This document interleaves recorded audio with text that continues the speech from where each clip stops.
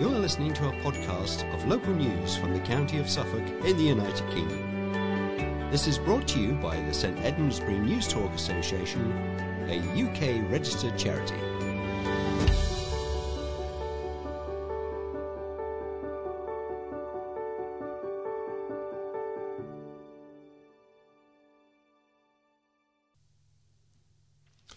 Hello and welcome to the 1909th edition of the St Edmundsbury News Talk for the 15th of December 2022. The editor of this edition is myself, Graham Parley, the producer is Harvey Johnson, and your readers are Sue Harrington-Spear and myself, Graham Parley. We should also like to mention our processing team, who work very hard behind the scenes to copy and dispatch this memory stick to you. But before we start, I have to, of course, mention that this is the Christmas special. Hey! Which there will be a few items relating to Christmas in, and Sue has promised that she's not going to sing, so that saves all of us, really. It's going to make it difficult because I can't speak either. However, we're going to start with some headlines now. Loss of parkland almost costs hospital in nail-biting vote. Street lighting payment slammed as abhorrent by independent councillors. Retailer launches £1 million funding boost to help locals stay warm. Development of 46 new homes given go-ahead. A new, larger West Suffolk hospital has been given the go-ahead after a split vote by councillors. The public need for a new hospital was weighed against fears about emergency access and ecological harm at West Suffolk Council's Development Control Committee last week, leading the chairman to cast the deciding vote in favour. A new hospital of up to 100,000 square metres will replace the existing 44,000 square metre facility and will be located on Hardwick Manor in Bury St Edmunds. A full planning application to change the use of Hardwick Manor from residential to health-related was also approved on Wednesday.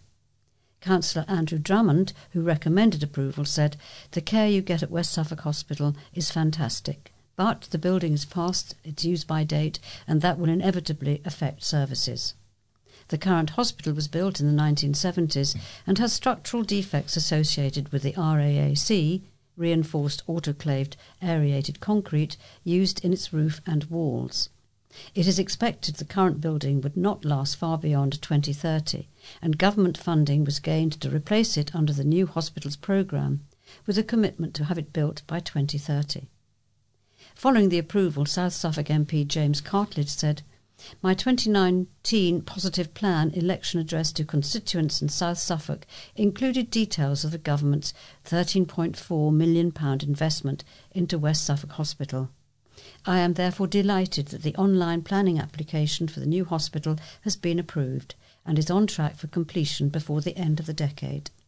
This rebuild will ensure that the hospital delivers high-quality care for my constituents for many years to come." The application site of approximately 54 hectares is owned by West Suffolk NHS Foundation Trust. This includes 6.2 hectares to the west of Horsecroft Road and south of Gypsy Lane to be used for a temporary construction compound during building work. The area of the site in which the hospital currently stands is allocated as hospital and hospice land, while the remaining area is countryside land. Councillor Jason Crook said, "This is a real shame. The applicant has chosen to destroy parkland that's hundreds of years old and it's completely irreplaceable when we all know there are better alternatives. It is so frustrating. I don't think I can vote for this because of the destruction of the parkland." According to the officer's report, the development is expected to result in the loss of 11.5 hectares of wax-cap grassland from the Hardwick Manor site. This type of grassland is classified as irreplaceable habitat, and the officer's report accepted that harm to ecology cannot be avoided. A compensation strategy will involve the planting of at least 115 hectares of waxcap grassland or wood pasture in another location, but this will take decades to develop. Parts of West Suffolk are getting an unfair deal, say councillors. Concerned street lights are paid for by town councils in some areas and the district council in others. The issue was raised by independent councillors who represent Brandon East, Mildenhall Town and Brandon Central, respectively. earlier this week at West Suffolk Council's Cabinet meeting. Councillor Phil Whittam, Andrew Neil and Victor Lukaniuk told the meeting their wards are getting an unfair deal because the town and parish councils pay for street lighting in them, while the district council pays the old St Edmundsbury areas. The areas were part of Forest Heath District Council before it merged with St Edmundsbury Council to form West Suffolk Council in 2019. The town and parish councils paid for streetlights in Forest Heath before the merge. However, since 2019, the council tax in the old Forest Heath Council areas has been increased to match that of the old St Edmundsbury area. Speaking at the meeting, Councillor Neil said, "The unrest is growing as the towns and parishes become more aware of the situation. They believe they have paid the same rate, but they are not treated the same. Doing nothing is not an option." Portfolio members told the meeting the District Council was not responsible for lighting, but the County Council, which runs the Highway Authority. Leader of the Council, Councillor John Griffiths, said, "These are your lights and we're trying to help you by looking into this complex situation. I'm not quite sure why you are seeking to put the blame on the people who are firstly not responsible and secondly trying to assist you in your efforts." Talking after the meeting, Councillor Whittam said ward members had been shedding light on the matter since 2019. He said, "Quite frankly, it is abhorrent that we should be paying twice for a service that isn't charged in the old St Edmundsbury area. All we are saying is either get rid of the contract with the old St Edmundsbury area and let the town and parish pay for their lighting, or include our area in the same arrangement. They are saying it is not our problem, which is the same as saying we're not part of West Suffolk." Councillor Whittam also said the street lighting contract with old St Edmundsbury renews next year, giving an opportunity to either get rid of it or entirely add the old Forest Heath areas.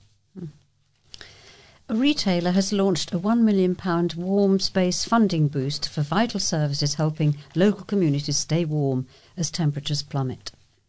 Co-op, which has food stores across Norfolk and Suffolk, has partnered with Crowdfunder to create an initiative that allows organisations to apply for a share of the £1 million scheme.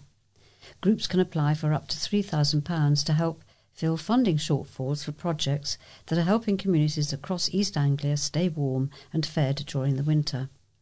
The retailer has set up the initiative after its research found that nearly 2/3, or 59%, of community projects have experienced a shortfall in funding during the past 12 months. As well as this, more than 3/4, or 84%, of local causes have seen an increase in demand, particularly those providing support for people through the cost of living crisis. Rebecca Birkbeck from Co-op said, "As our Co-op research shows, we have a huge role to play in supporting community groups and the people that they help during the cost of living crisis.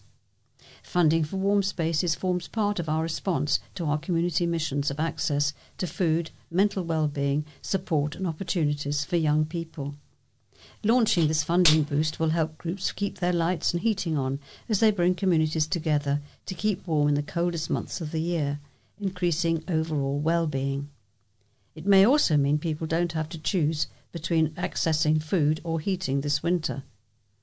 Rob Love, founder and CEO of Crowdfunder, added, "This vital funding is needed now more than ever to make sure there are enough warm spaces open throughout the colder months. Through Crowdfunder, we are able to connect funding from large organisations such as the Co-op with thousands of small charities and community projects who are desperately in need of help." Work will soon begin on a new housing development in Great Cornard after plans received unanimous approval from district councillors. Despite concerns locally that the scheme is excessive for the area, Begbert District Council's Planning Committee granted approval to North Avenue Development Company last week, enabling 46 new homes off Bures Road to go ahead.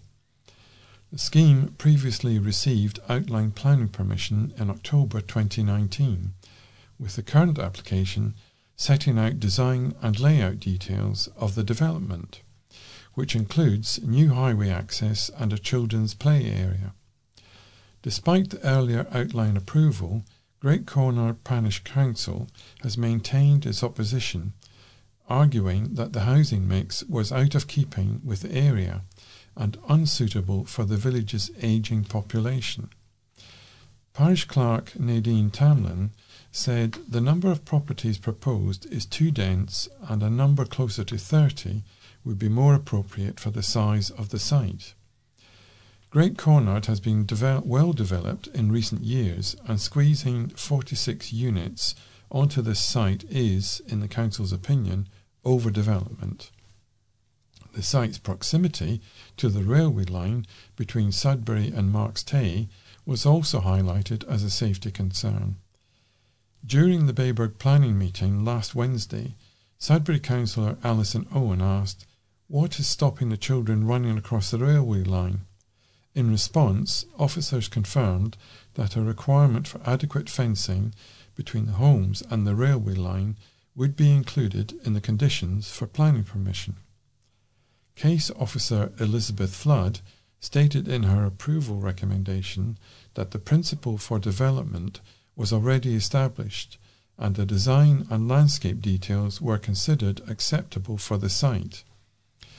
Councillor Alistair McCraw told the meeting, "For high-density housing, I think the designs are actually quite a nice mix."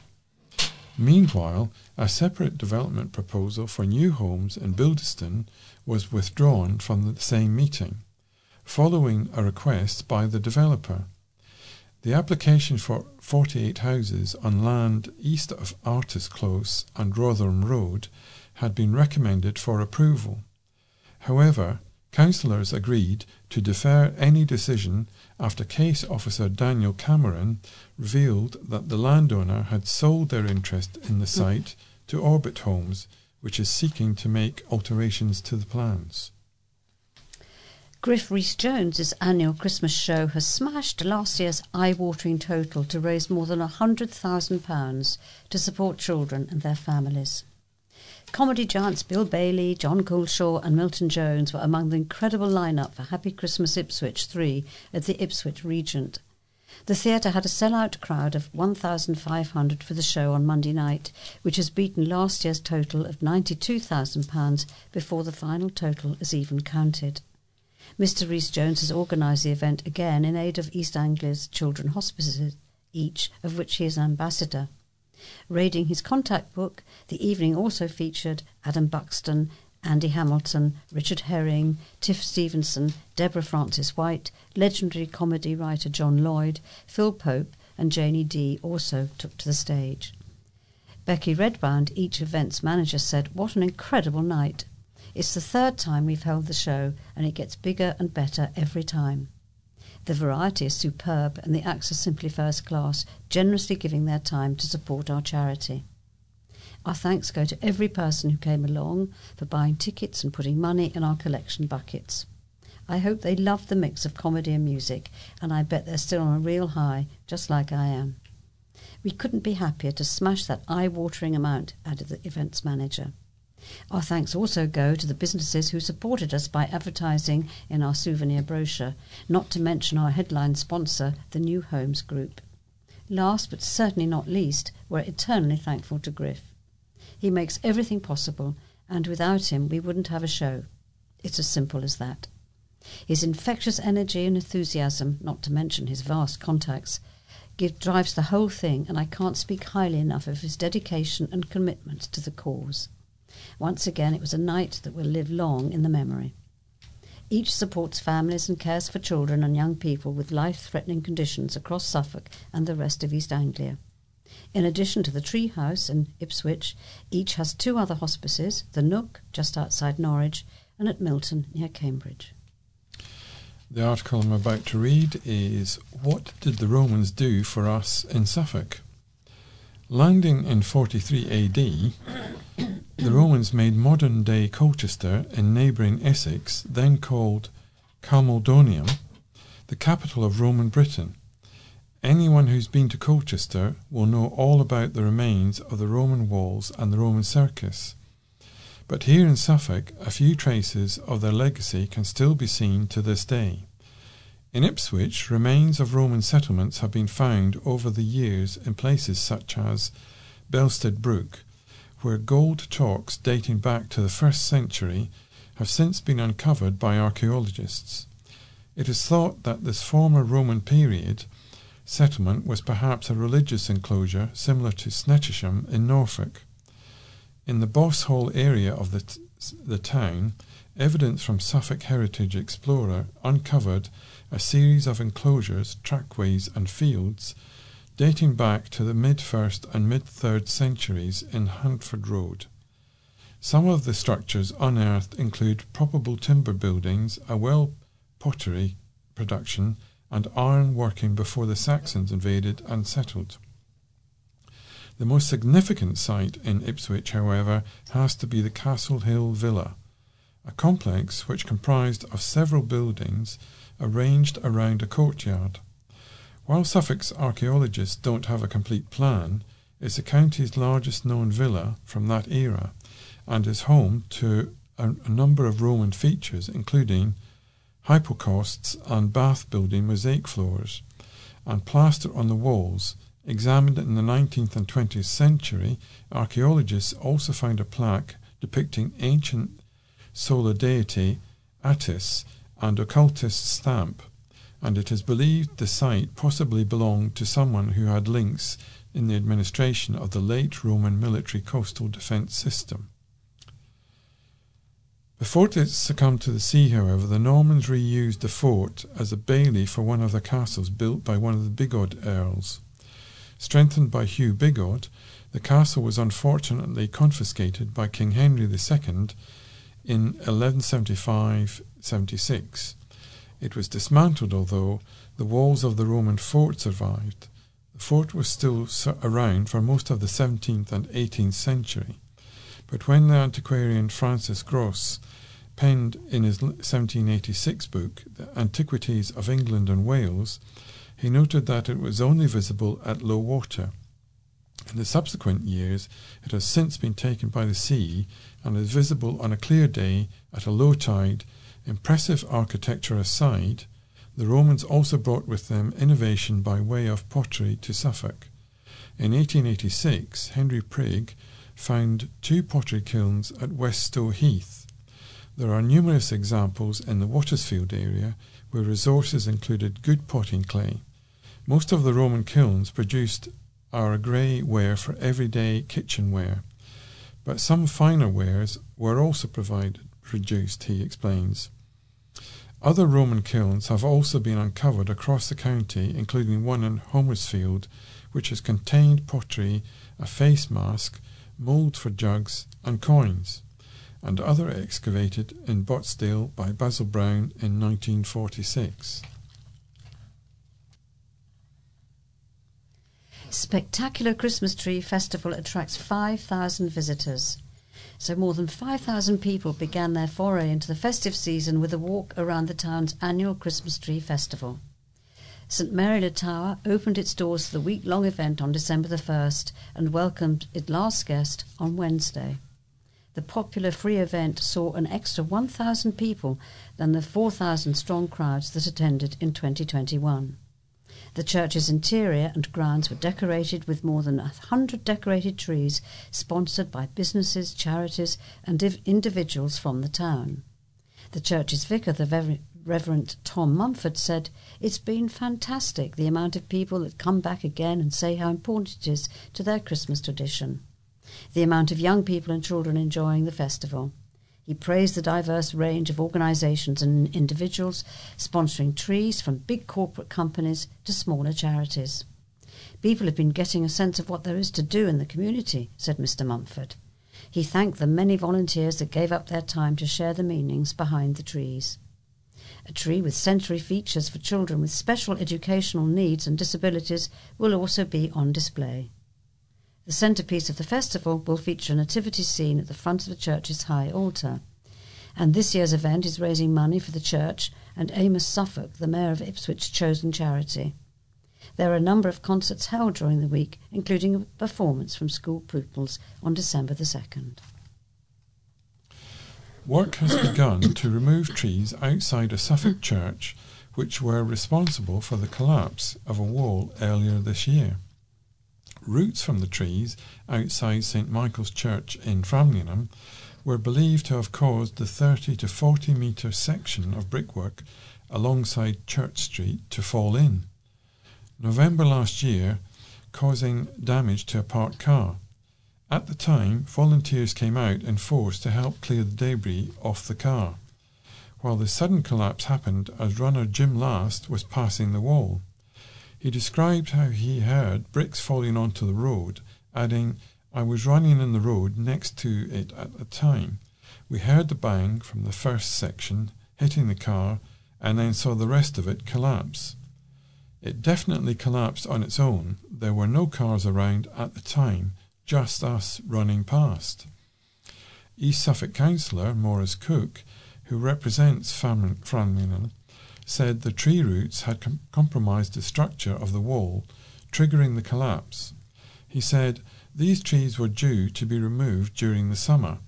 It has now been on the plan to remove these trees for some months, because of the damage to the wall and before the wall could be replaced." He was not aware of a tree preservation order being in place on the trees, which is an order made by planning authorities to prevent specific trees from being cut back or felled without permission. He added, "It is always a shame when trees come down, but this work has been carried out of necessity rather than desire." Mm-hmm. Now this is interesting. Free solar panels for firms. Businesses in Newmarket and Mildenhall with suitable roofs are being offered the chances to have fully funded solar panels fitted, reducing their energy bills and carbon emissions. West Suffolk Council is inviting more businesses to join the 67 organisations currently benefiting from the scheme and which between them prevent 1,300 tonnes of CO2 being released into the atmosphere every year. Newmarket Councillor Andy Drummond, Environment and Regulatory Portfolio Holder, said, "The free schemes see solar panels installed on suitable roofs.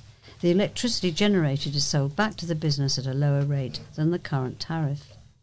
Expressing interest is simple. Just contact environment@westsuffolk.gov.uk.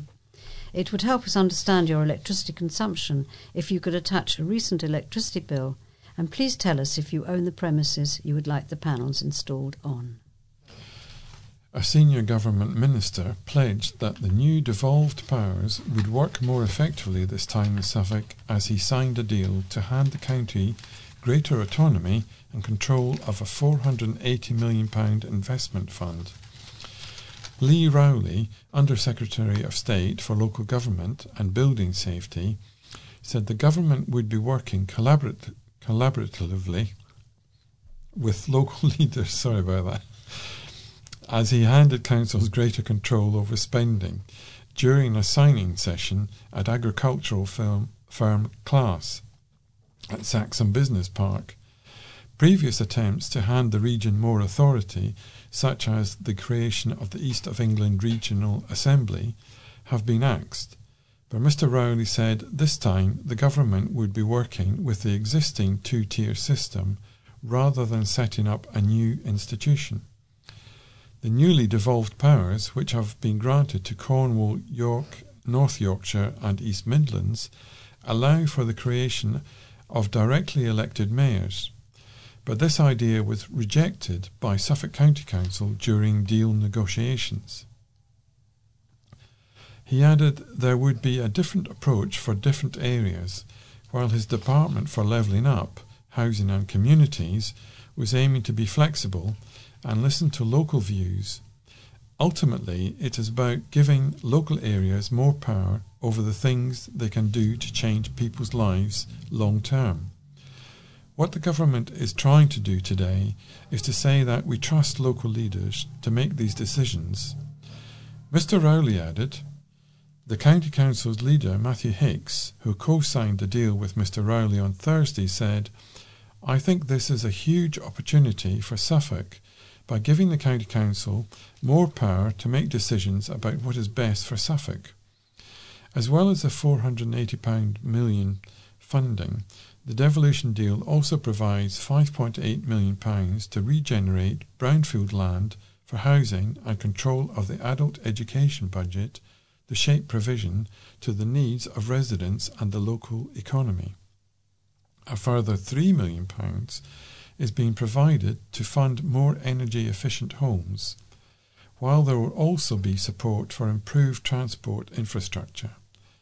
Mr. Hicks cited examples of where this would make a difference, such as by supporting Adderstall Park at Martlesham, home of telecoms firm BT, by training potential recruits in the skills needed. Previous devolution deals were for Norfolk and Suffolk. They were based on different things, but this is very much about local government in Suffolk. We are very clear we do not need a mayor. We want to work with the existing two-tier system, and the County Council is working with our partners and the existing boroughs, he said. Mr. Hickson said the deal was the first step towards the great future for the county, adding it will enable the county to drive growth and plan for the long term as we look to level up and unlock our potential. During his speech, Mr. Rowley said the class site was an example of the brilliance and innovation that the devolution deal sought to unlock in Suffolk, a county that was home to agricultural and global businesses. It is great to be here on this landmark day for the region. I can't think of a better place to launch the devolution deal than here in Bury St Edmunds, he said. Jack Abbott, Labour's prospective parliamentary candidate for Ipswich, criticised the deal for short-changing the county, saying the funding could not make up for the money the government had cut from its funding for local authorities. He said, "It's like someone takes £20 off you, returns a quid and expects to be thanked." Oversubscribed residents' parking changes unveiled. Changes to the oversubscribed residents' parking scheme in Bury St Edmunds have been revealed. West Suffolk Council commissioned a review for the town's 12 parking zones after concerns were raised that too many permits were being handed out compared to the number of spaces available. The issue was exacerbated as residents felt the impact of civil parking enforcement, which the authority took over in April 2020. Following the review, West Suffolk Council has announced that from January the 9th, permit holders will be allowed to use the authority's off-street car parks in Bury St Edmunds town centre at no extra charge between 4 p.m. and 10 a.m. 7 days a week. Councillor Peter Stevens, Cabinet Member for Operations at the Council, said they had listened to residents and the measures would be reviewed after 18 months to ensure it was working. Mike Brundle of Guildhall Street hit out at the changes as rhubarb, as he felt there was little difference from the existing scheme. However, Vivian Gainsborough-Foote, chairman of Churchgate Area Association, said she was delighted with the alterations. Both said they were waiting for 30 extra parking spaces promised for Zone D, due to be delivered by West Suffolk Council. A Suffolk Highway spokesman said the space would be installed in the new year, but exact dates have not yet been confirmed. Other changes include extending the parking permit hours potentially in the spring. In some zones there are currently 8 a.m. to 6 p.m. and others 10 a.m. to 4 p.m. Subject to a traffic regulation order, a TRO, these will become 8 a.m. to 8 p.m. Car registration details will be added to permits to counter unauthorised use. Changes limiting the number of permits to 2 per household will be rolled out as permits come up for renewal, while blue badge holders will also become liable to pay for residential permits. Residents of a pensionable age who don't own a car will no longer get a free permit, but will still be able to buy visitor vouchers. One option that will require further work is the integration of permit zones where one is heavily oversubscribed and the other less so. Suffolk Police have appointed a new Chief Constable. The formal appointment of Rachel Kearton was confirmed on Friday at the Police and Crime Panel, which was held at Suffolk County Council's Endeavour House in Ipswich. Suffolk's Police and Crime Commissioner, Tim Passmore, presented his proposal to appoint Miss Kearton following a recruitment process held last month. The panel unanimously supported this appointment. Following her appointment, Miss Kearton said, "I am immensely proud to be appointed as Suffolk's Chief Constable. I believe the quality of officers, staff and volunteers in Suffolk is very high. I am honoured to lead such an exceptionally dedicated workforce. My chief officer team and I are committed to relentlessly pursuing high standards and to serving all communities fairly and equitably." Mr. Passmore added, "I was very pleased to propose Rachel as Suffolk's next Chief Constable. It is a momentous appointment, as Rachel will be the first female holder of the post in our county. Rachel was a strong candidate and impressed us with her forthright commitment to public service and delivering for the people of Suffolk.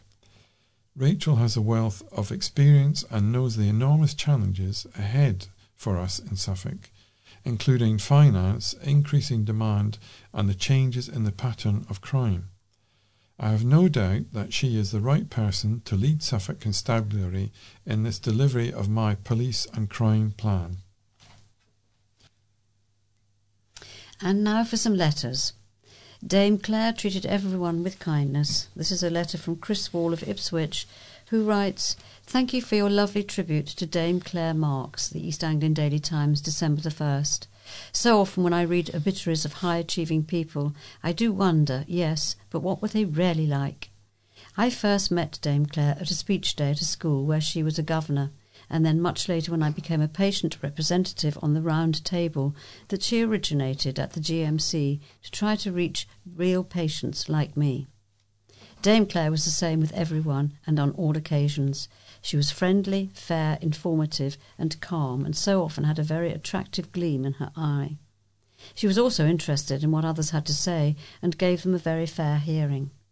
But her greatest characteristic, that I shall remember with much gratitude, was her insistence upon the importance of kindness being liberally shown, whether between doctors or to their patients, and indeed from patients to their doctors.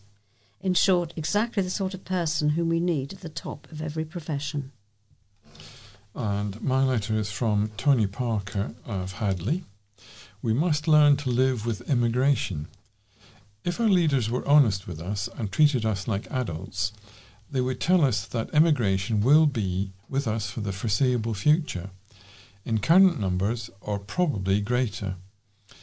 This is inevitable given the devastation being caused by climate change in many countries, which is only going to get worse, and also as a result of the sheer number of people caught up in wars and other conflicts. Many people will continue, quite understandably, to try to escape from these catastrophes. People who wish to make their home in the West also know that there is a market for labour in many countries, especially those with falling birth rates like the UK. I believe that Jacob Rees-Mogg said that food banks were an example of the marketplace in action, i.e. working well. Can the same not be said of immigrants wanting to come to the UK to work and start a new life? Our politicians should tell us the truth. We must all get real. The situation is not going to change, and rather than try to fight it, we should be directing our energies to learning to live with it, and even use it as an opportunity to our advantage."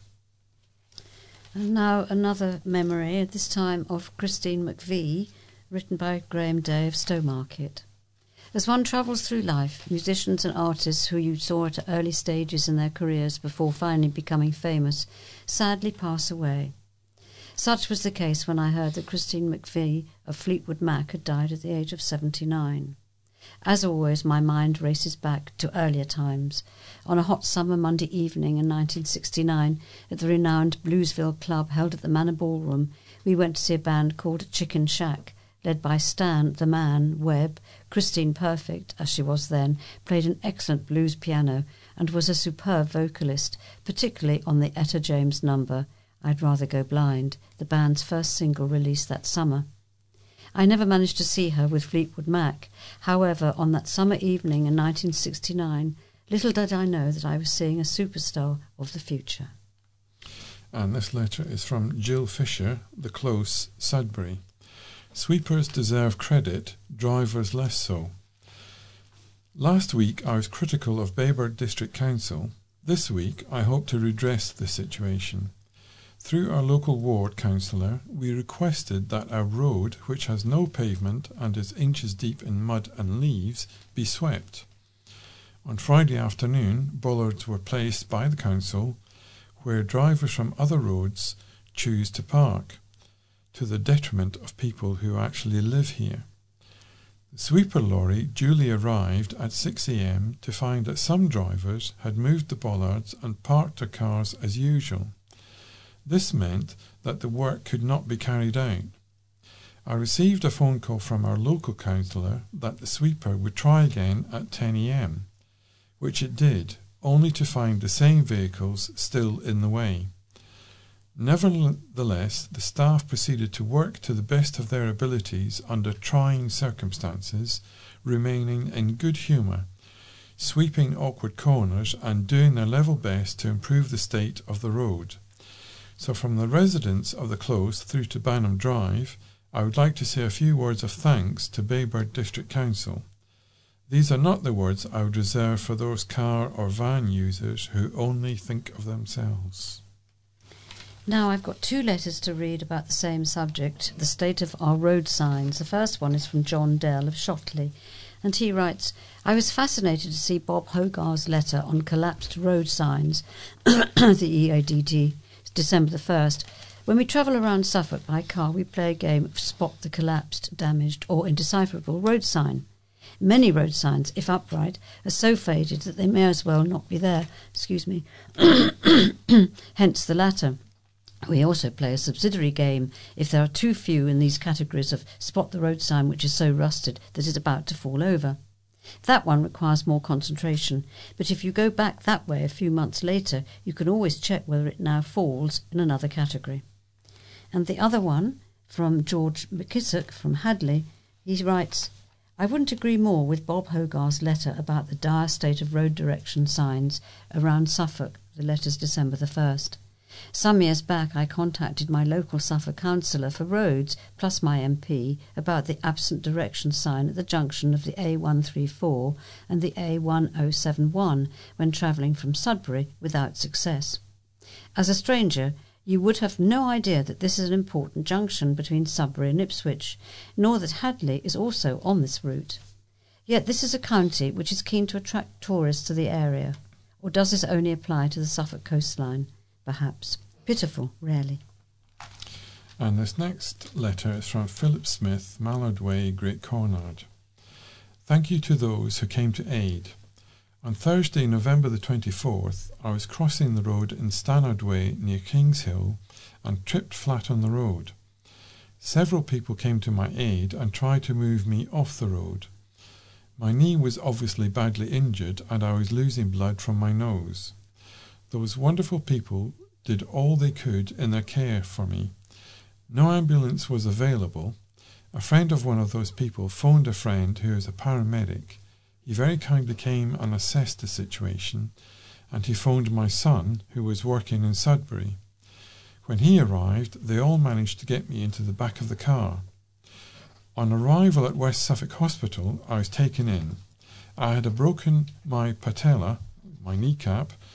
I wish to thank all those wonderful people who cared for me at the roadside. The staff at the hospital were exemplary, caring and very professional despite the pressure they are currently under. I cannot thank them sufficiently, and I hope that somehow this heartfelt message can be got to them. Many thanks, and I think that's very appropriate given what's happening today with the nurses. Indeed, yes. So now we have one from Martin Dayton in Woodbridge who writes, wrong place for power station. Our government has decided to build nuclear fission reactors and nuclear waste storage on the coast at Sizewell. They and the supporters of this project cannot be aware of the outcome COP27. Whatever we think about the wisdom of building huge nuclear fission reactors, in my view, no thinking person can honestly support the placing of one of these locations in the face of rising sea levels and storm and tidal surges. I believe we are about to leave another environmental catastrophe to our children's children. The suggestion that this project will create new jobs in a country with over 1 million job vacancies, many in the nuclear science industry, provides no sustainable argument for this proposal. The use of the heat from nuclear fission to drive steam turbines may have its place, but they must be placed in perhaps smaller units closer to points of demand, and it is clear that Sizewell is the wrong place. This letter is from Paul Greenwood, Chairman of the Newmarket District Branch of the Royal British Legion. Great support for our poppy appeal this year. The people of Newmarket have shown their great support for the armed services by supporting the poppy appeal in the town this year. The appeal organiser, Julie Mallows, and her deputies, Steve Mallows and Brian Parsley, have done extremely well, along with the many volunteers who have supported this year's appeal. We have covered different locations and venues with the support of the youth service organisations that have risen to the challenge and assisted us greatly. This is the benefit of working closer with the cadets and them being affiliated to our branch. My personal thanks goes to the appeal organiser, her deputies and all the volunteers and the cadets who have supported the poppy appeal in the town this year. We have exceeded our expectations with the amount raised and have shown that the branch is back on the map, locally continuing to develop, expanding and moving forward. Clifford Davey from Stowmarket writes, "Working men ready for action. Early morning, my wife pulled the curtains open to reveal a nasty, wet day. A large van drew up and parked, allowing 3 workmen to alight. Dressed in yellow waterproof garments, they portrayed the best in the working man, ready for action. They crossed the road, where a hole had been dug 4 days previously. Now things halted. One worker, I use this expression loosely, stood kicking his heels. The other 2 sat down in a nearby bus shelter. A van arrived, and a chap, smartly attired, obviously issued instructions and left the scene. Gradually things progressed. Work began with barriers removed, activity in the hole which was covered. 2 more trucks arrived to take the barriers away. The original workers loaded their van, and the performance ended. Quite a cast for a short show, but entertaining all the same." And this letter is from Robert Halliday of Bury St Edmunds. MP's poor example to others. There has been much debate and controversy about the recent upsurge in the many workers going on strike in the run-up to Christmas season. At the same time, Matt Hancock, a Suffolk Member of Parliament, has abandoned his duties to appear on the utterly ludicrous reality television programme. Maybe this is a tautology, since all reality television programmes are utterly ludicrous. Members of Parliament are paid very high salaries for doing their jobs. If a Member of Parliament is clearly shown to make a high-profile display of abandoning their duties and responsibilities at this serious time, why should anybody else be expected to conscientiously do their duties and their work? Martin Dayton from Woodbridge writes, "Fears over loss of EU laws. Mr Gove and his ERG, European Research Group colleagues, are now preparing to remove EU laws and regulations that protect workers' rights, child protections, farm animal rights, food production standards, wildlife protection, environmental protections, and a host of other laws that the UK had a major part in preparing. The impact of the loss of these rights and protections will reduce the UK to a level of human rights and environmental protections that will be amongst the lowest in the world. This active removal of protections, we are told, is essential in order to remove constraints and restrictions on employers and businesses in order to improve profits and achieve growth. Freedoms and protections lost at the moment are needed now more than ever."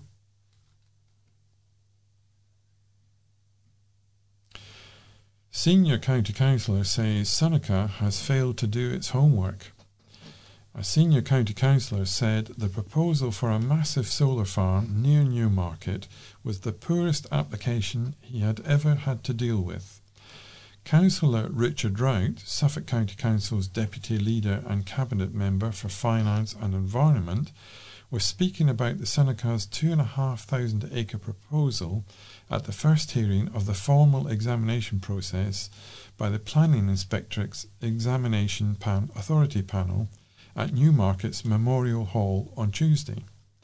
The Council Authority has reiterated its position that the current proposal for the solar farm, which is planned for 4 sites on the Suffolk-Cambridge border, is unacceptable. Councillor Rout, who has had political responsibility for overseeing the Council's response to nationally significant infrastructure projects, such as Sizewell C, said the Council wholly supports the need for the nation's low-carbon future, and as an authority we have our own net zero targets by 2030. But I will not allow Suffolk's communities to be pushed to one side by an application like this, which has not adequately engaged with local people and businesses, nor seemingly done its homework on the enormous impact this solar farm will have. There remains a very great deal of work to be done before this proposal can be considered anywhere near acceptable. The examining authority began its process in September, which will include on March the 28th next year. A report and recommendation will then be sent to the Secretary of State, who is expected to make the final decision whether to approve the project or not later in 2023. The hearings were continuing at the Memorial Hall yesterday and are on today and tomorrow, when an open floor hearing is due to get underway at 10 a.m. And now for something a little different. Paul Welford is going to tell us about December in the garden and what we should be doing. So first of all, we should be insulating and protecting outside taps from freezing. November is best, but there's still time to plant tulip bulbs if you do it soon. Prune apple trees to maintain an open framework. Plant bare root roses and trees, and if you haven't already, wrap or pack with straw the crowns of tree fern to protect from the cold. And now is the time to hard prune overgrown shrubs whilst they are dormant. So the end of the year is upon us, and so that was 2022. Where did the time go? 1 month blended into another, and before we knew it, winter had passed and the new buds burst to herald the arrival of spring. Summer then came and didn't really want to leave. What a hot one that was. Then here we are as the last few days of autumn passed, and we are back into winter. So, those are the seasons, which give us a great variety of weather conditions.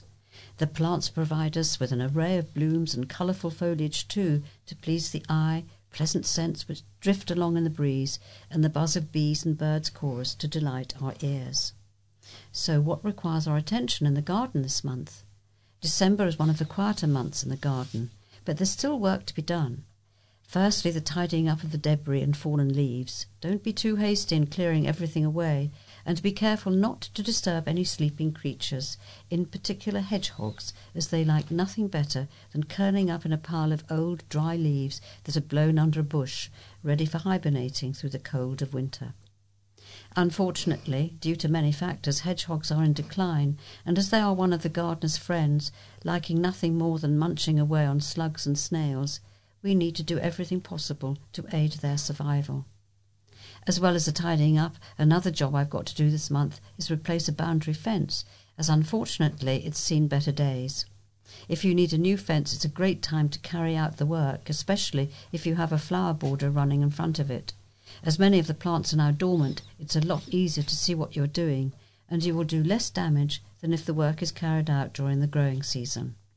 But what complicates the situation and makes the task look longer for me is a lelandii hedge running in front of it and up to 8 feet wide in places. I've decided to remove it as it's going brown in many places, and although it does provide cover for the birds in the garden, it doesn't do much else. So that's coming out. I will erect a new fence, then replant to recreate a new hedge. I won't be putting back lelandii, but replacing it with a yew, which is much easier to keep under control and doesn't suffer from the cypress aphid like the lelandii does, creating the dead brown patches in hedges which you frequently see. But a point to note, all parts of the yew are toxic to humans. However, birds love use red berries. The red flesh around the seed itself is toxic. Birds' digestive systems are unable to break down the seed coating, so the toxicity within the seed is not released, and the seed is dispersed intact in the bird's droppings. So if you feel yew is not an option for you because of its toxicity, there are plenty of other good options to hedges such as beech, hornbeam, or, as I wrote about it last month's article, Pittosporum. Whatever you are doing in the garden this month, enjoy the time outside. The daylight hours will soon be stretching out and the warmer days will soon be upon us. If next year goes as fast as this year has gone, happy Christmas. My next article is from Martin Taylor, who's a local historian. And this article is, It's a History Mystery. In medieval times, the area around Chequer Square was prone to flooding and known as Paddock Pool, as water cascaded down and collected from Churchgate Street. For many years it was thought that the exchequer of the Abbey was here, as a 15th century map of Bury shows it is Exchequer. The name derives from the checkerboard, once used in financial reckoning. An exchequer was also responsible for collecting revenues such as rents or taxes and paying out monies. The officer of the abbey or obedentiary to do this, a thesaurus, we would know him today as a treasurer. However, a place akin to a treasury would be the abbot. Sorry, I beg your pardon. Would the abbot have allowed the outside of the abbey walls beyond his watchful eye? Another idea touted is that there was a Chequers Inn here, possibly on the site of number 4 today. Again, theoretical. What is definite is that number 3 was home to the 15th century merchant John Barrett, a contemporary of Jankin Smith, premier medieval benefactor of Bury. In recent years, the course of refurbishment, medieval wall paintings were discovered here, along with a 14th century stone archway. John inherited family wealth, which had been founded on the wool and cloth industry, and his wonderful chantry chapel ceiling and tomb can be seen in St. Mary's Church. The house adjacent to this was known for many years as the Spinner's House, as this is where some of his workers were employed. During World War II, both houses were used as Forces Study Centre operated by the British Army Educational Corps, and highlighted that a delightful book, A Suffolk Summer by American serviceman John Appleby, numbers 1 and 2 Chequer Square date from 1840. We know this because there was a row between the owners and Bury's paving commissioners, then as to how far and the splendid wrought iron balconies were to protrude. The much-loved Grade 2 listed obelisk was originally in the Horse Market, now St. Mary's Square. It is cleverly shown there from a bird's-eye view painting from 1842, possibly by Samuel Reid, with its weather-worn borough coat of arms, and it now stands forlorn amidst parked cars. Bells ringing again after 50 years. The villagers of Troston will hear their church bells ring out for Christmas for the first time in 50 years after they were reinstated. The 5 bells of St. Mary's Church have been refurbished and rehung this week after a former resident gave substantial donation to strengthen the tower and renew the site's bell frame. Getting the church bells back working is part of an extensive restoration project enabling the church to be fully accessible. In 1987, work to rehang the bells came to a halt when funds ran out, and they've sat at the back of the church for 35 years.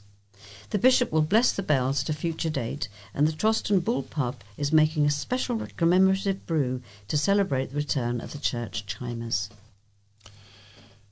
Gritters ready to keep roads open. Over 24,000 tonnes of salt is stocked at locations across Suffolk, ready to help keep the county moving this winter gritting season. Suffolk Highways, which treats Suffolk's road network when surface temperature dropped below 1 degree centigrade, has been carefully planning for the arrival of the winter gritting season, including establishing gritting routes hiring drivers and preparing for the gritting lorries for action. During the 2021-2022 winter season, Suffolk's 40 gritting lorries used around 9,388 tonnes of salt to treat a total distance of 129,367 miles, which equates to travelling the circumference of the Earth over 5 times.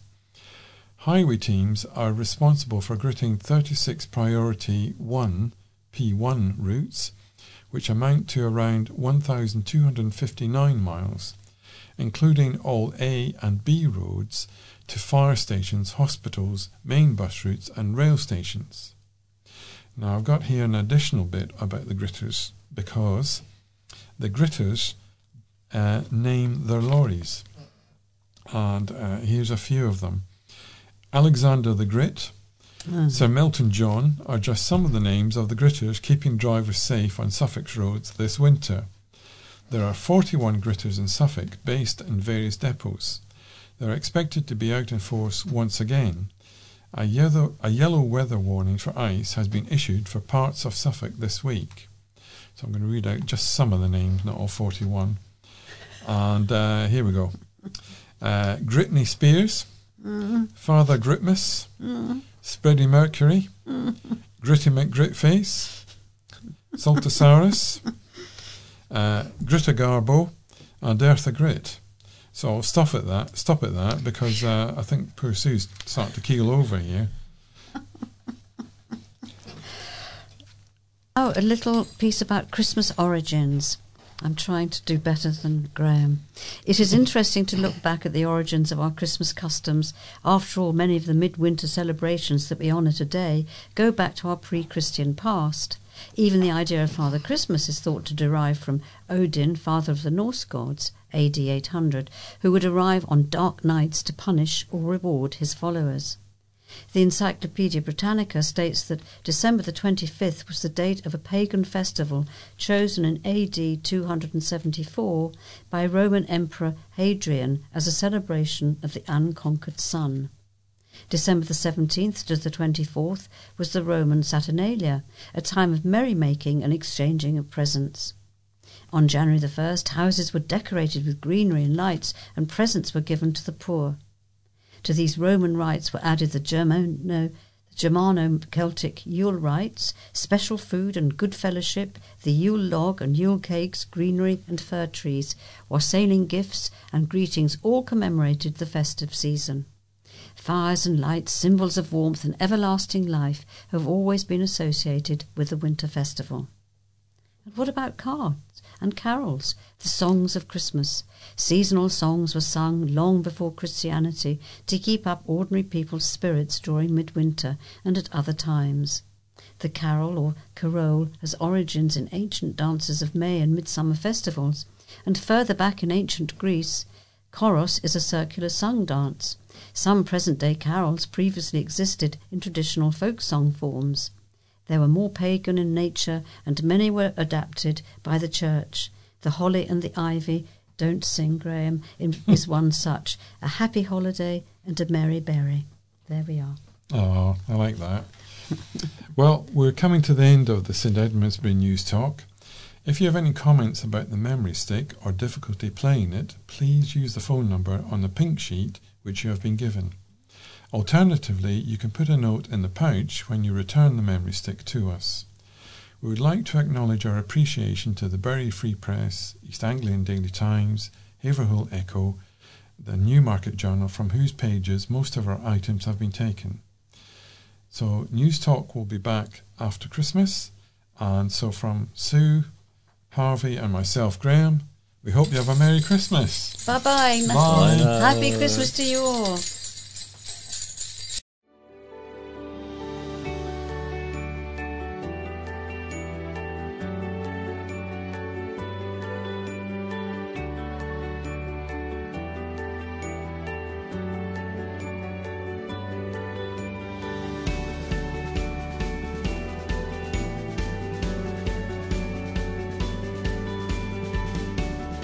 You have been listening to a podcast brought to you by the St Edmundsbury News Talk Association.